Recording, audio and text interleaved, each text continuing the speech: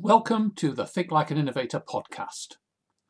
I am Paul Sloan, and in each episode I tell you the stories of great thinkers, leaders and innovators.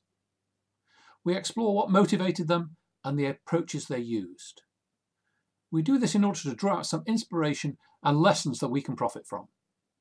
The stories are based on my book, Think Like an Innovator, published by Pearson.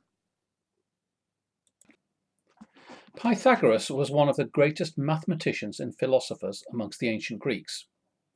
He is credited with discovering the theorem that states that the square on the hypotenuse of a right-angled triangle is equal to the sum of the squares on the other two sides. He was one of the earliest scientists to propose that the Earth was a giant sphere revolving around the sun. He taught that the workings of the universe could be understood with the use of numbers and mathematics. He divided all numbers into odd and even. In some ways, he was the first great philosopher. His ideas greatly influenced subsequent Greek thinkers, including Plato, and therefore imbued much of the philosophy of Western civilization. According to legend, Pythagoras discovered that musical notes were based on mathematics when he passed blacksmiths at work one day and heard the harmonies of the sounds from their anvils. He showed that the notes made by a vibrating string on a musical instrument have a mathematical relationship to the length of the string. He is credited with developing the theory of the harmony of the spheres. This implies that the planets and the stars move according to mathematical equations, which correspond to musical notes. Pythagoras was born on the Aegean island of Samos in about 570 BC. He travelled throughout Greece, to Egypt and possibly as far as India. His home island of Samos was ruled by a tyrant, Polycrates. So Pythagoras fled to southern Italy, where he established a group who followed his ideas about religion and philosophy. It was both a school and a sect, containing men and women. It was governed by his teaching and was very secretive. Pythagoras founded his religion, and his religious belief centered on the principle that mathematics relate everything to everything else. His followers did not own any possessions. They believed that animals have the same rights to live as mankind, and consequently they were among the first vegetarians. He died around 495 BC, but the school of philosophy he founded continued until the 4th century BC. Insights for innovators: travel to muster knowledge and ideas. At a time when most people stayed in their home village, Pythagoras travelled widely to meet other thinkers and to learn fresh ideas. It is said that the Egyptians taught him geometry, the Phoenicians arithmetic, the Chaldeans astronomy, and the Magians philosophy. Which bands of enterprising thinkers can you mix with to give you the range of skills you need? Do you travel to the same places on holiday, or do you venture to strange places to learn and experience the novel? Gather a band of brothers. We cannot be sure exactly which of the great ideas in mathematics came from Pythagoras himself, and which from his school of acolytes. But, just like Edison, he is created with the achievements, some of which probably arose from a college of thinkers that he had assembled. Surround yourself with constructive dissenters who will challenge and add to your views. Incidentally, did you know that the Pythagoras theorem, a fundamental relation in geometry, states that in a right-angled triangle, the square of the hypotenuse is equal to the sum of the squares of the other two sides? It is a message that we might use to contact an alien civilization elsewhere in the universe, as it is easy to show and to recognize.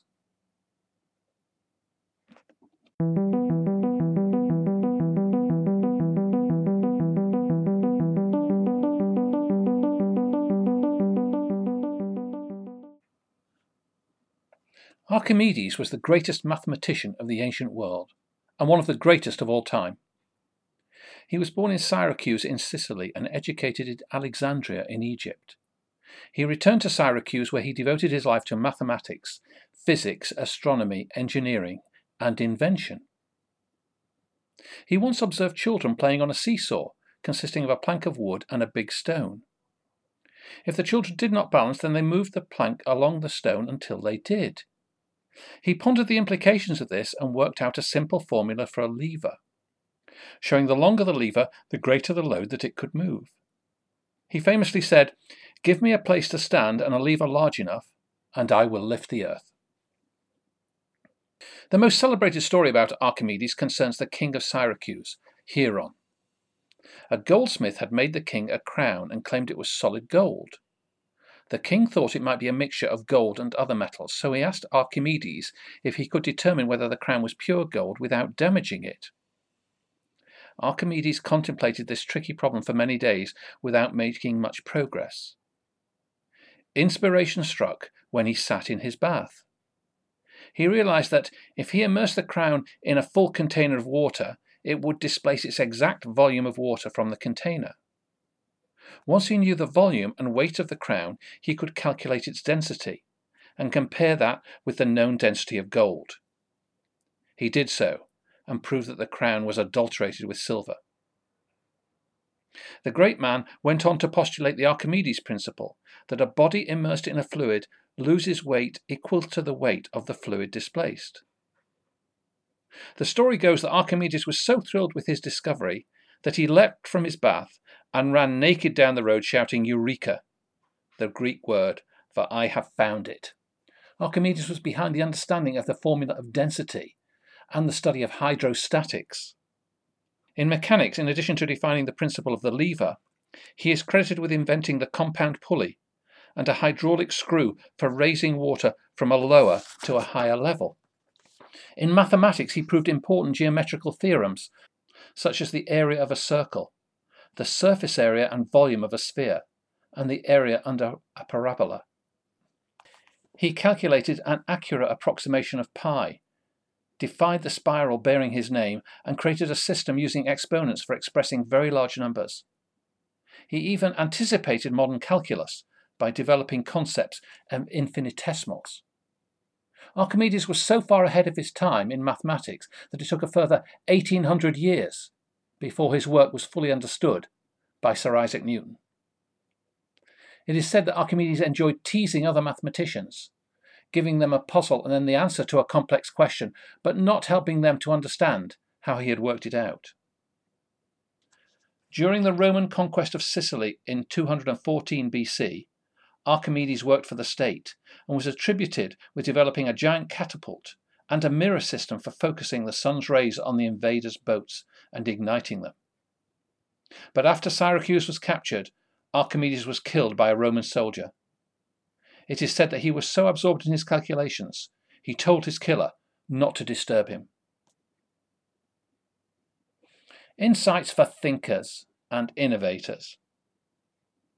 A flash of inspiration often comes when you relax. There are many instances where great thinkers were puzzled by a problem and then, when they did something else, the solution came to them. When your brain switches into a different mode, it can sometimes turn up a great idea. This is what happened to Archimedes in his bath. When you are stumped by a difficult challenge, let it incubate. Go for a walk or take a bath. When you do have a eureka moment, capture it.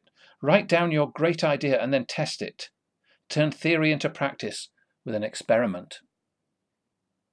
A lever is a great metaphor for an innovation.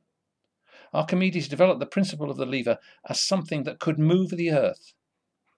What can you come up with that makes life easier for people? How can you get a bigger result for a small effort? If you like these short podcast stories, then please consider the book Think Like an Innovator by Paul Sloan, published by Pearson, on which all of these stories are based.